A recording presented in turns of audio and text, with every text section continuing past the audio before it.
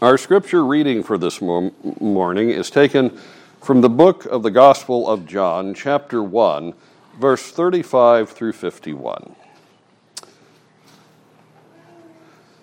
Again, the next day, John stood with two of his disciples, and looking at Jesus as he walked, he said, "Behold, the Lamb of God."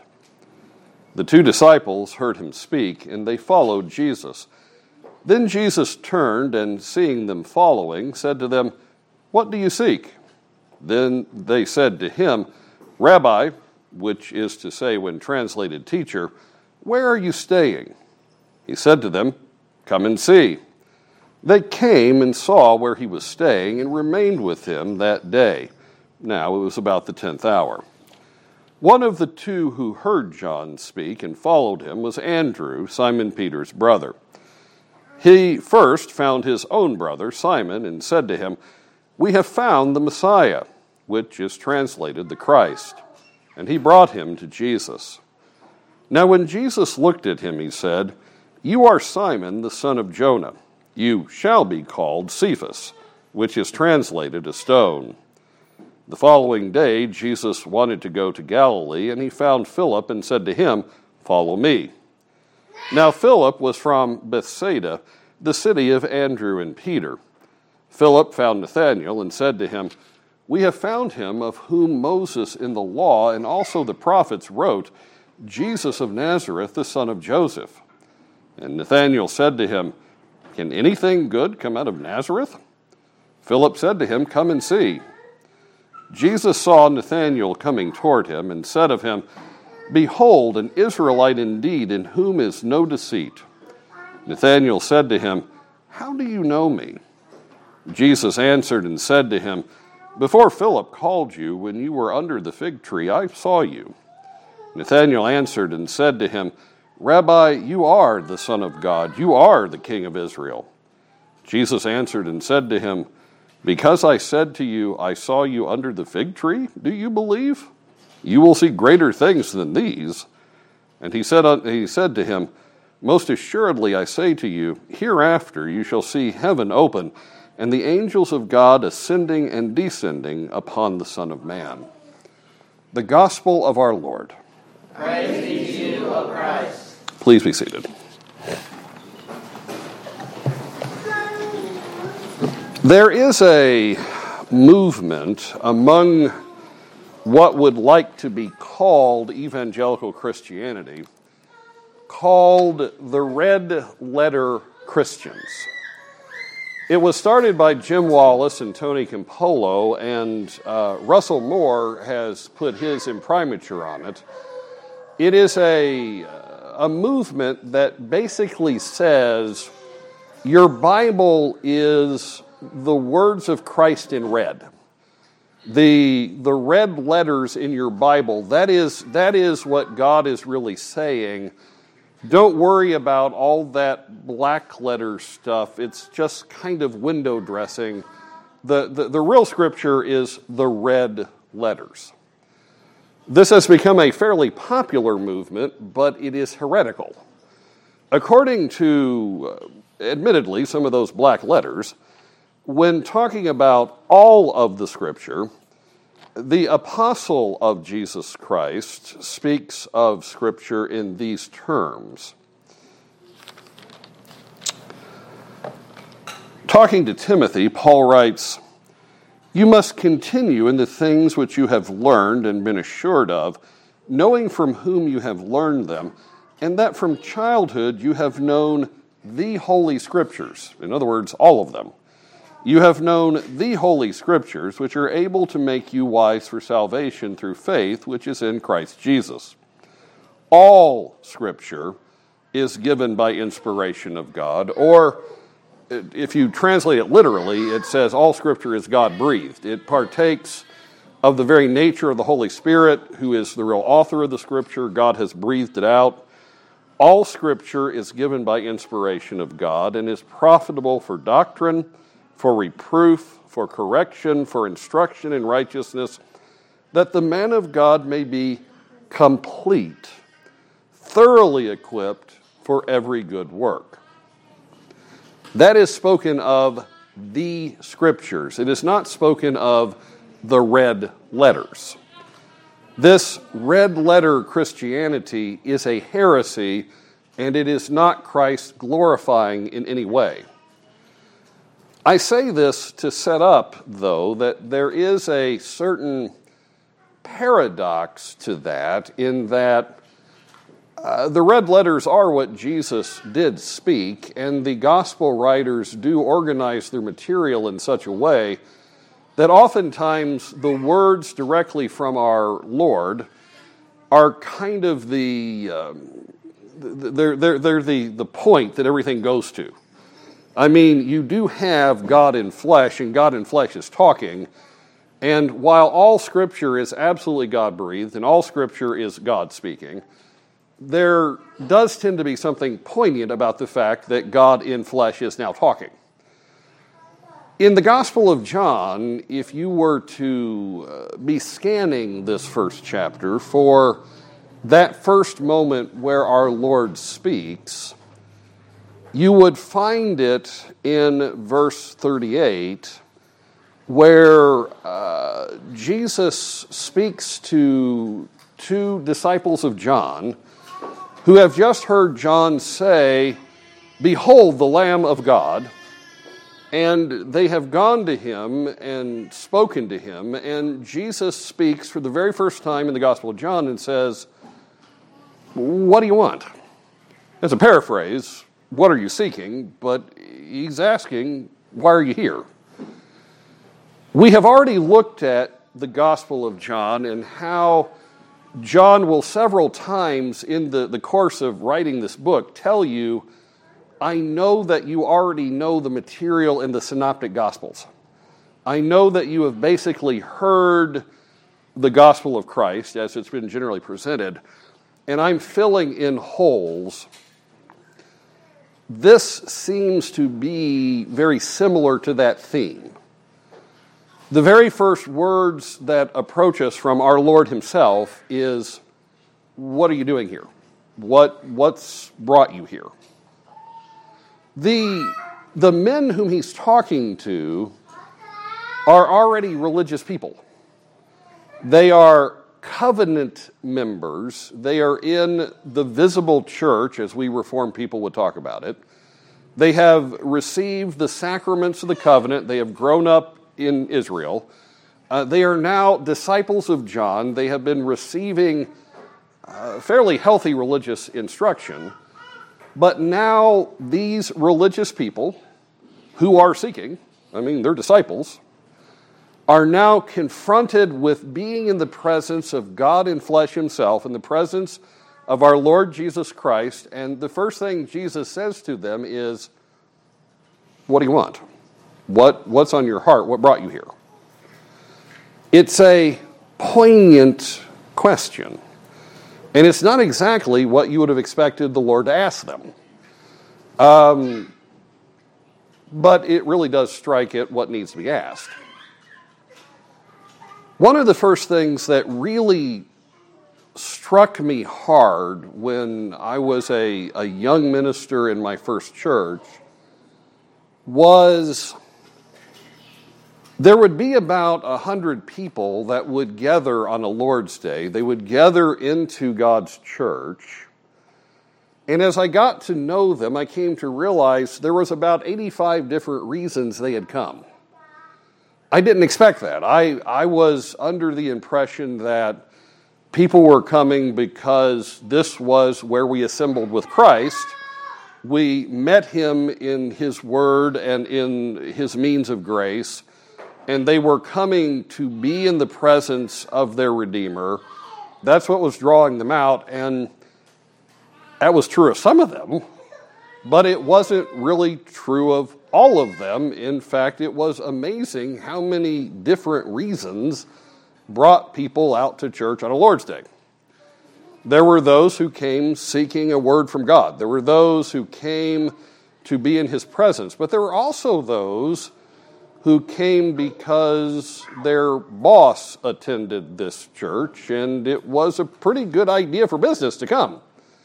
There were those who came because they were looking for some temporal benefit, or they were lonely, or it's what they had been taught to do. They had been raised, church was part of what you did, so you went to church. And so every Lord's Day, when I would look out over the assembled visible church, I had to realize not everybody's here for the same reason, and many of them not correct reasons. So Jesus looks at these disciples and says, "What are you doing here? What's on your mind?" Now, you may be thinking to yourself, coming to church and coming into the very presence of Jesus is not the exact same thing. And you are, to a certain degree, correct. But according to Scripture, in Matthew chapter 18, we have this promise from our Lord. In Matthew 18, verse 19 and 20, we read, "I say to you that if two of you agree on earth concerning anything that they ask, it will be done for them by my Father in heaven. For where two or three are gathered together in my name, I am there in the midst of them." So on a Lord's Day, God's people assemble as the church, and they assemble in his name, and one of the central things we do is pray. So we have Jesus' promise that in a very real way, this is where he's going to be. So people are coming to him on a Lord's Day. And when the Apostle Paul writes about what the church is in 1 Timothy, this is how he describes it.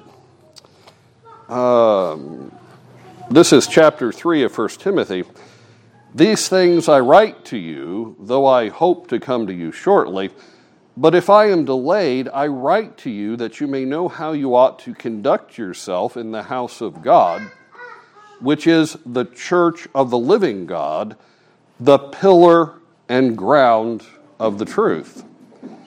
So the apostle talks about the church, which is not this physical building, it is the assembly of people.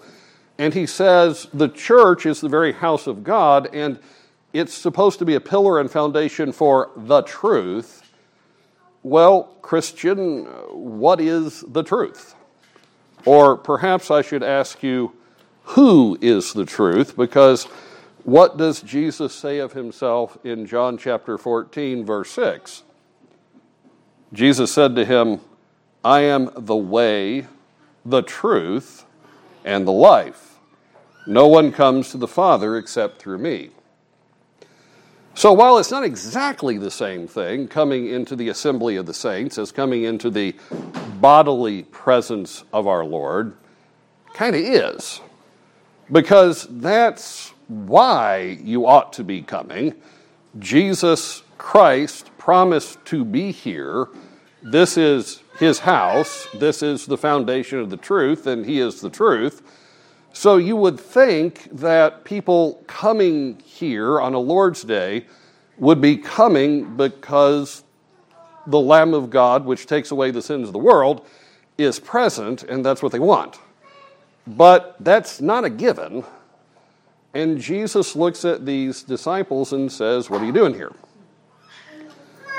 Their answer should have reflected what their teacher John had been telling them.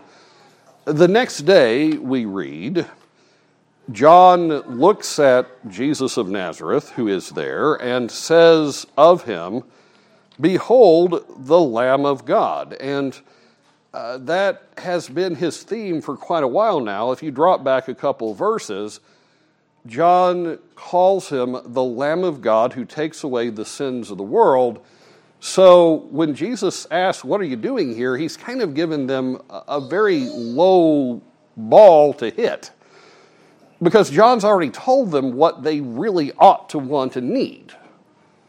What is the human condition? The human condition is that outside of redemption, you are alienated from your Creator. You are a slave of sin. You are captured by sin. You are its slave. And you are in desperate need of reconciliation. Eternal heaven or eternal hell absolutely depends upon reconciliation.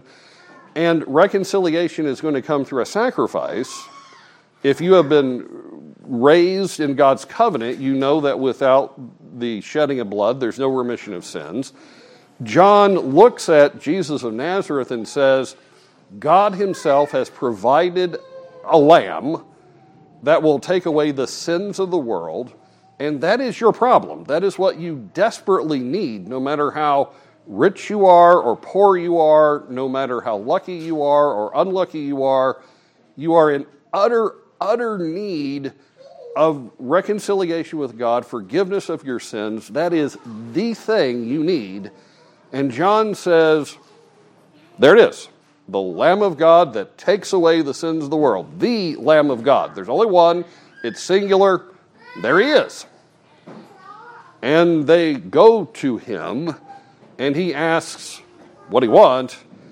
And the right answer would have been, we want the Lamb of God to take away our sins. I mean, that's what they really, really need. But that's not their answer. I guess it would be a little awkward. I mean, you are looking at God in the flesh, but you're only seeing the flesh. But again, you've had this easy lob, and what do I want? Well, Rabbi, where are you staying? There's a huge gulf between those things. John says, here is eternal salvation. Here is deliverance into a life of peace and love with your Creator.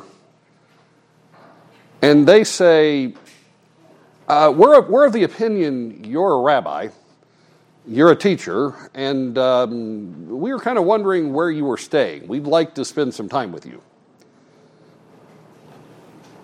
Huge chasm between those things. You would think that Jesus would respond to that answer fairly negatively.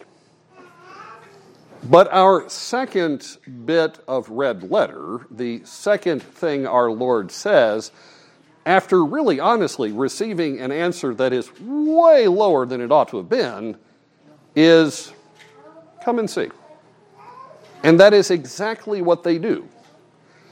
John tells us it is a lovely rest of the day with the Word of God made flesh, with the Word, the light, the life, who was with God in the beginning, who was made man, who was the most significant event that God ever did. It was a nice rest of the day.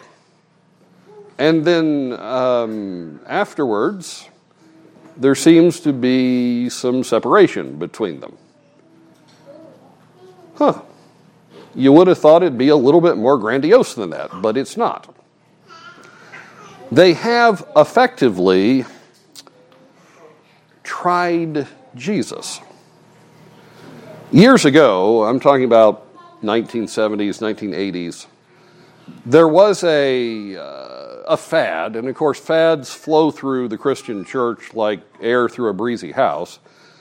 But there was a fad where the evangelicals were saying, you really should try Jesus. I mean, you know, you're kind of skeptical. It's a skeptical age, but come and try Jesus, be in his presence, enjoy the things of God, and we'll guarantee you, if you try Jesus, you're going to like what you try. The Reformed response was, that's ridiculous. You are talking about God himself. You're talking about the King of Kings, the Lord of Lords. You don't try Jesus the way you think, I'll try a new brand of soda. And so we responded pretty negatively to that, and there are reasons to respond negatively. But I think we may have slightly overreacted. Because when Jesus is told, we see you as a rabbi, and John spoke well of you, we'd like to spend some time with you and see what that's like. Jesus said, okay, come spend some time. And that's what happens. These are two future apostles. We're told that one of them is Andrew, the brother of Simon Peter. He will become an apostle eventually.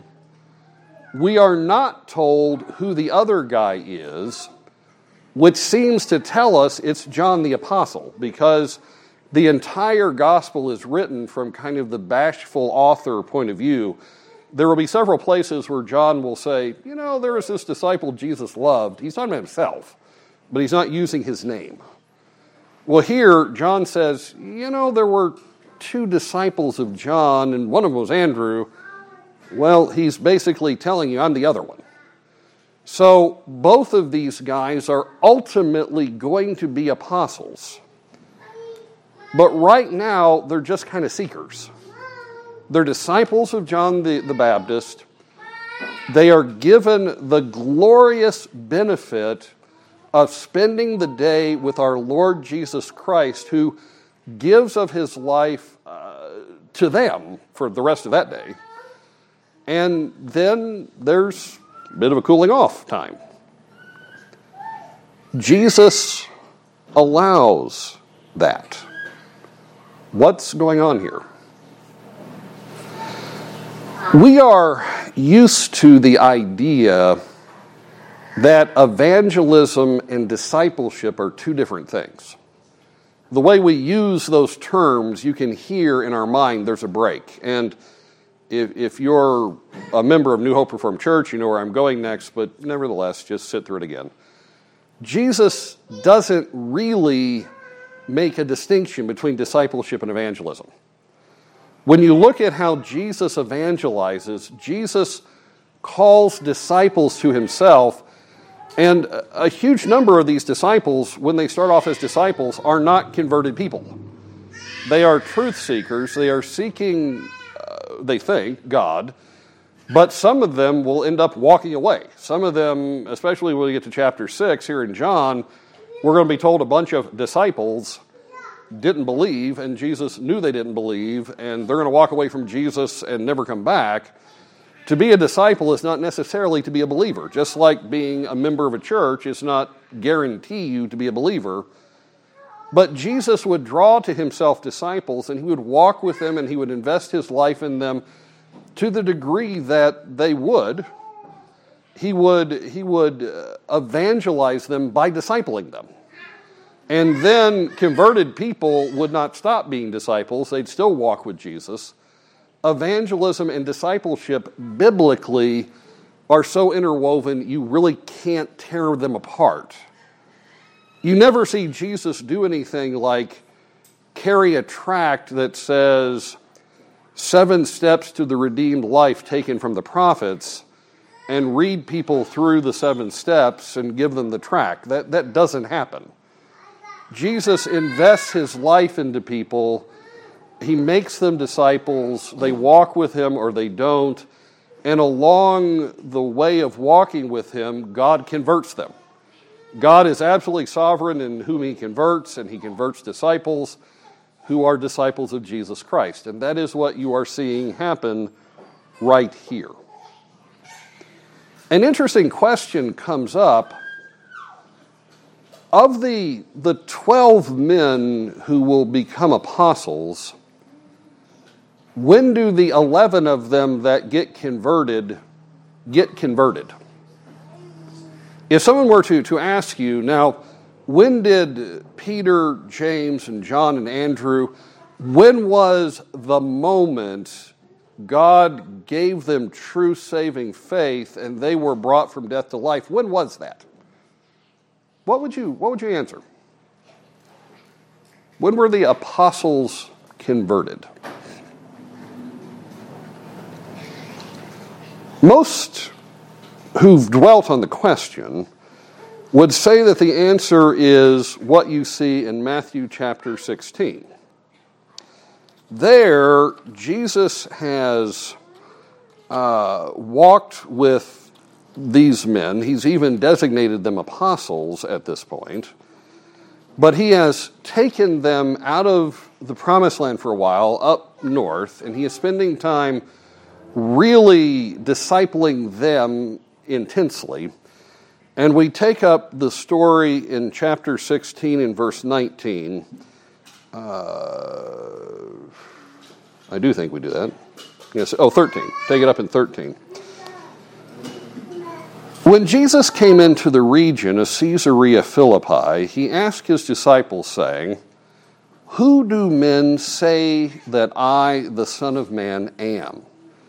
So they said, "Some say John the Baptist," who's dead at this point, "some Elijah, and others Jeremiah or one of the prophets." He said to them, "But," in contradistinction to the crowds, "but who do you say that I am?" Simon Peter answered and said, "You are the Christ, the Son of the living God." Now, Peter is speaking for everybody because Jesus has spoken in the plural. Who do y'all say I am? And Peter speaks for everybody, and he says, "You are the Christ, the Son of the living God." Romans 10:9 and 10 tells us that you believe in your heart and you speak with your mouth. Well, that's what seems to be happening here. They're giving an absolute affirmation. Who are you? You are the Christ, the Son of the living God.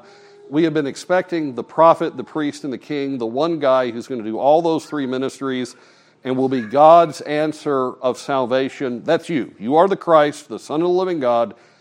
Jesus answers and says to him, "Blessed are you, Simon Bar-Jonah, for flesh and blood has not revealed this to you, but my Father who is in heaven." So you have a sovereign act of God who has revealed this to them. "And I also say to you that you are Peter, and on this rock I will build my church, and the gates of Hades shall not prevail against it. And I will give you the keys to the kingdom of heaven, and whatever you bind on earth will be bound in heaven, and whatever you loose on earth will be loosed in heaven." Most scholars who are believing, if you ask them when were these men really converted, I mean, if you want to mark down a conversion experience, where was it? They say this is it. And they're probably right. I mean, this is what conversion looks like. But when did that happen? Well, it was a long way into their walking as disciples. They had been walking with Jesus for a really long time before Christ really confronted them and said, "Who are you going to say I am? Where are you going to take your stand?" And they say, "You're the Christ, the Son of the living God." They make the good confession. It is months and months and months after what we just read. That is when their conversion takes place. And the reason why most scholars say this is their conversion is because of the strength of what Peter is saying. You can hear the conviction in his words. You are the Christ. We know that. We have been made aware of that. That has been driven into our hearts. You are what God is doing. We will take our stand on Jesus of Nazareth as the Christ, right? I mean, you can hear the conviction, right? It's unique, it's special, right? If that's the case, how do you explain what we read with Andrew and Simon? One of the two who heard John speak and followed him was Andrew, Simon Peter's brother. He first found his own brother Simon and said to him, "We have found the Messiah." That is, we have found the Christ. So Andrew, who months and months and months later will be standing there with Peter and say, "You're the Christ, you're the Son of the living God, we absolutely believe it," here says to his brother Peter, "We found the Christ." So it's kind of the same, which is translated the Christ, and he brought him to Jesus. Now when Jesus looked at him, he said, "You are Simon, the son of Jonah. You shall be called Cephas," which is translated a stone. Now, Jesus doesn't say to Peter, "I'm changing your name right now." Jesus says to Peter, "I'm going to change your name. It's going to come. You're currently called, this, but you're going to be called that." And that's exactly what happens at the moment of that good confession.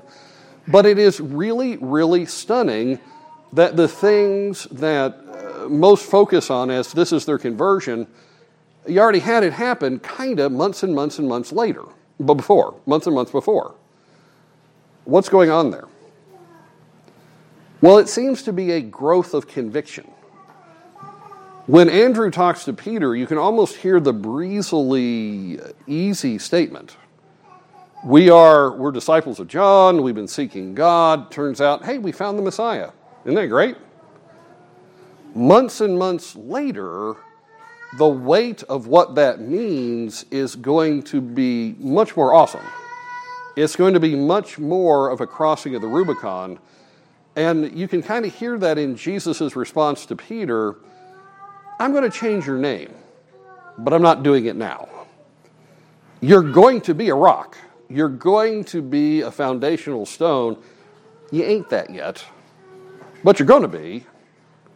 And it's going to come after you have walked with me as a disciple for months and months and months. If you are an evangelical, one of the things that you will emphasize is there is a salvatory moment. There is a moment where people pass from death to life. You can't just kind of float through the church and have religious things happen, and you don't really have personal faith.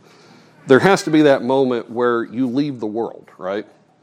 There has to be that moment where you cross the Rubicon and you say, I have decided to follow Jesus.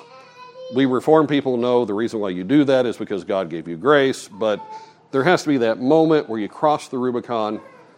It's part of our preaching, it's part of who we are, and it ain't wrong. But it's interesting to look at the apostles and try to figure out exactly when that happened with them. In evangelical preaching, Mark chapter 1 is a watershed for preaching about people leaving the world and coming to Christ. And it's an event that happens some weeks later from what we're looking at here in John. In Mark chapter 1, we read these words, verse 14 through 21a. Now, after John was put in prison, so that gives us our timestamp. Back in the Gospel of John, John's standing right there, and he says, that's the Lamb of God who takes away the sin of the world. Now he's in prison, so some time has happened. It came to pass in those days, 14. Now, after John was put in prison, Jesus came to Galilee, preaching the gospel of the kingdom of God and saying, the time is fulfilled, the kingdom of God is at hand, repent and believe in the gospel. So there's a call to repent and believe. It's near and dear to our hearts. It's the call of Christ. Repent, turn from the world, turn to the kingdom of God in Christ. It's what Jesus is preaching. And as he walked by the Sea of Galilee, he saw Simon and Andrew, these guys from several weeks before, his brother casting a net into the sea, for they were fishermen. Then Jesus said to them, follow me, and I will make you become fishers of men. And they immediately left their nets and followed him. When he had gone a little further from there, he saw James the son of Zebedee and John his brother, who also were in the boat mending their nets, and immediately he called them, and they left their father Zebedee in the boat with the hired servants and went after him. When this is preached on, it is usually preached on, look how suddenly they repented and followed Christ when just Christ had appeared. It was an all or nothing walk across the line. They gave themselves to the Lord. They left the boats just sitting there and they followed him. Isn't that amazing? And that is what people should do. They should hear the gospel of Christ.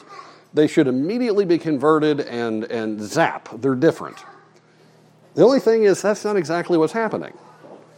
Jesus has already talked to John. Jesus has already talked to Andrew several weeks before.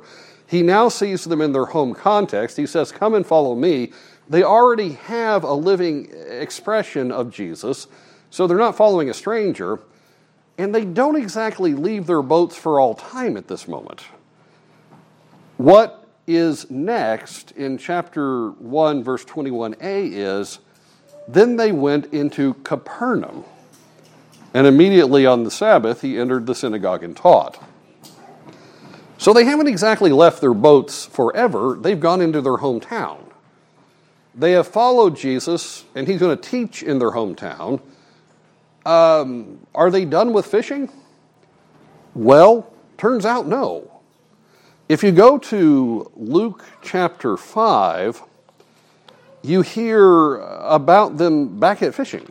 And they're in Capernaum, and it's only a little bit after this, but they're back at their nets.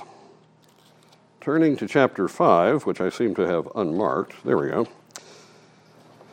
So it was, as the multitude pressed about him to hear the word of God, that he stood by the lake of Gennesaret and saw two boats standing by the lake, but the fishermen had gone from them and were washing their nets. He got into one of the boats, which was Simon's, Peter's, and asked him to put out a little from the land. And he sat down and taught the multitudes from the boat. When he had stopped speaking, he said to Simon, "Launch out into the deep and let down your nets for a catch." But Simon answered and said to him, "Master, we have toiled all night and caught nothing. Nevertheless, at your word, I will let down the nets." And when they had done this, they caught a great number of fish, and their net was breaking. So they signaled their partners in the other boat to come help them, and they came and filled both boats so that they began to sink. When Simon Peter saw it, he fell down at Jesus' knees, saying, "Depart from me, for I am a sinful man, O Lord." That sounds like spiritual development, right? Peter has been a disciple of John. He has spent time with Jesus, but there's spiritual development. He's realizing I'm a sinful man. And actually, the more time you spend with Jesus, the more you realize who you really are, and that's happening here. For he and all who were with him were astonished at the catch of fish which they had taken, and so were James and John, the sons of Zebedee, who were partners with Simon. So these are the same people. And Jesus said to Simon, "Do not be afraid. From now on, you will catch men." So when they had brought their boats to land, several weeks after, Jesus said, "Come follow me, and I will make you fishers of men." When they had brought their boats to land, they forsook all and followed him, which is not in the Mark passage. See, they just follow him into town. They're disciples of Jesus. They're walking with Jesus. They're hearing him teach, but they're still fishermen, and they're still going out fishing. They have not left the world and everything to follow him. But now there is another step as disciples, another crossing of the road, and they forsake all, and they follow him. And so they're done with fishing, right? They are just not going to do that. Jesus said, "I'm going to make you fishers of men. Now you're fishers of men." We will never see them back on the lake as fishermen again, right? Let's go to after the resurrection. In the Gospel of John, in the last chapter, Jesus has risen from the dead. It is chapter 21, and he is appearing to them over 40 days from time to time and spending time with them, discipling them. They have made the good confession. They have already been converted, but after these things, Jesus showed himself again to the disciples at the Sea of Tiberias, and in this way he showed himself. Simon Peter, Thomas called the twin, Nathanael of Cana in Galilee, the sons of Zebedee, and two others of his disciples were together. Simon Peter said to them, "I am going fishing." So apparently we're not done. Then they said to him, "We are going with you also." They went out and immediately got into the boat, and that night they caught nothing. But when the morning had now come, Jesus stood on the shore, yet the disciples did not know that it was Jesus. Then Jesus said to them, "Children, have you any food?" They answered him, "No." And he said to them, "Cast the net on the right side of the boat, and you will find some." This ought to be playing déjà vu in their mind pretty powerfully. So they cast, and now they were not able to draw it in because of the multitude of fish. Therefore that disciple whom Jesus loved said to Peter, "It is the Lord." Now when Simon Peter heard that it was the Lord, he put on his outer garment, for he had removed it, and plunged into the sea. But the other disciples came in the little boat, for they were not far from land, but about 200 cubits, dragging the net with the fish. Then as soon as they had come to land, they saw a fire of coals there, and fish laid on it, and bread. Jesus said to them, "Bring some of the fish which you have just caught." After this, we'll never see them go back to fishing. But there is development, and the Lord Jesus Christ discipling them is causing this development. It starts when they come to him as disciples of John, and Jesus challenges them and says, "What do you really want? Why are you religious? Why are you seeking me? Why are you here?" That is a question every religious person really ought to be asking themselves. You have come to the fellowship of Christ. You have seated yourself among his people. What are you doing here? I mean, the right answer is God has provided the Lamb of God, which will take away the sins of the world. Your answer ought to be, "I'm a sinful man, O Lord. You ought to depart from me. I desperately need the sins of my part of the world taken away. I am here because I am desperate for the Lord Jesus Christ." That ought to be the answer. So we really ought to ask ourselves, what are we doing here? But Jesus is willing to work with those who say, "Well, John said you're a nice guy, and you're a rabbi, and we'd really like to learn." And he spends his time discipling us.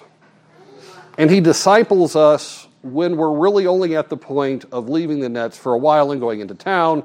He disciples us when we are coming up to the point of being converted and God converts us. He disciples us after that point. He disciples us even when he's risen from the dead and we don't have much to do, so we go back fishing. Jesus disciples, and discipleship and evangelism are just absolutely intertwined. They're not that different.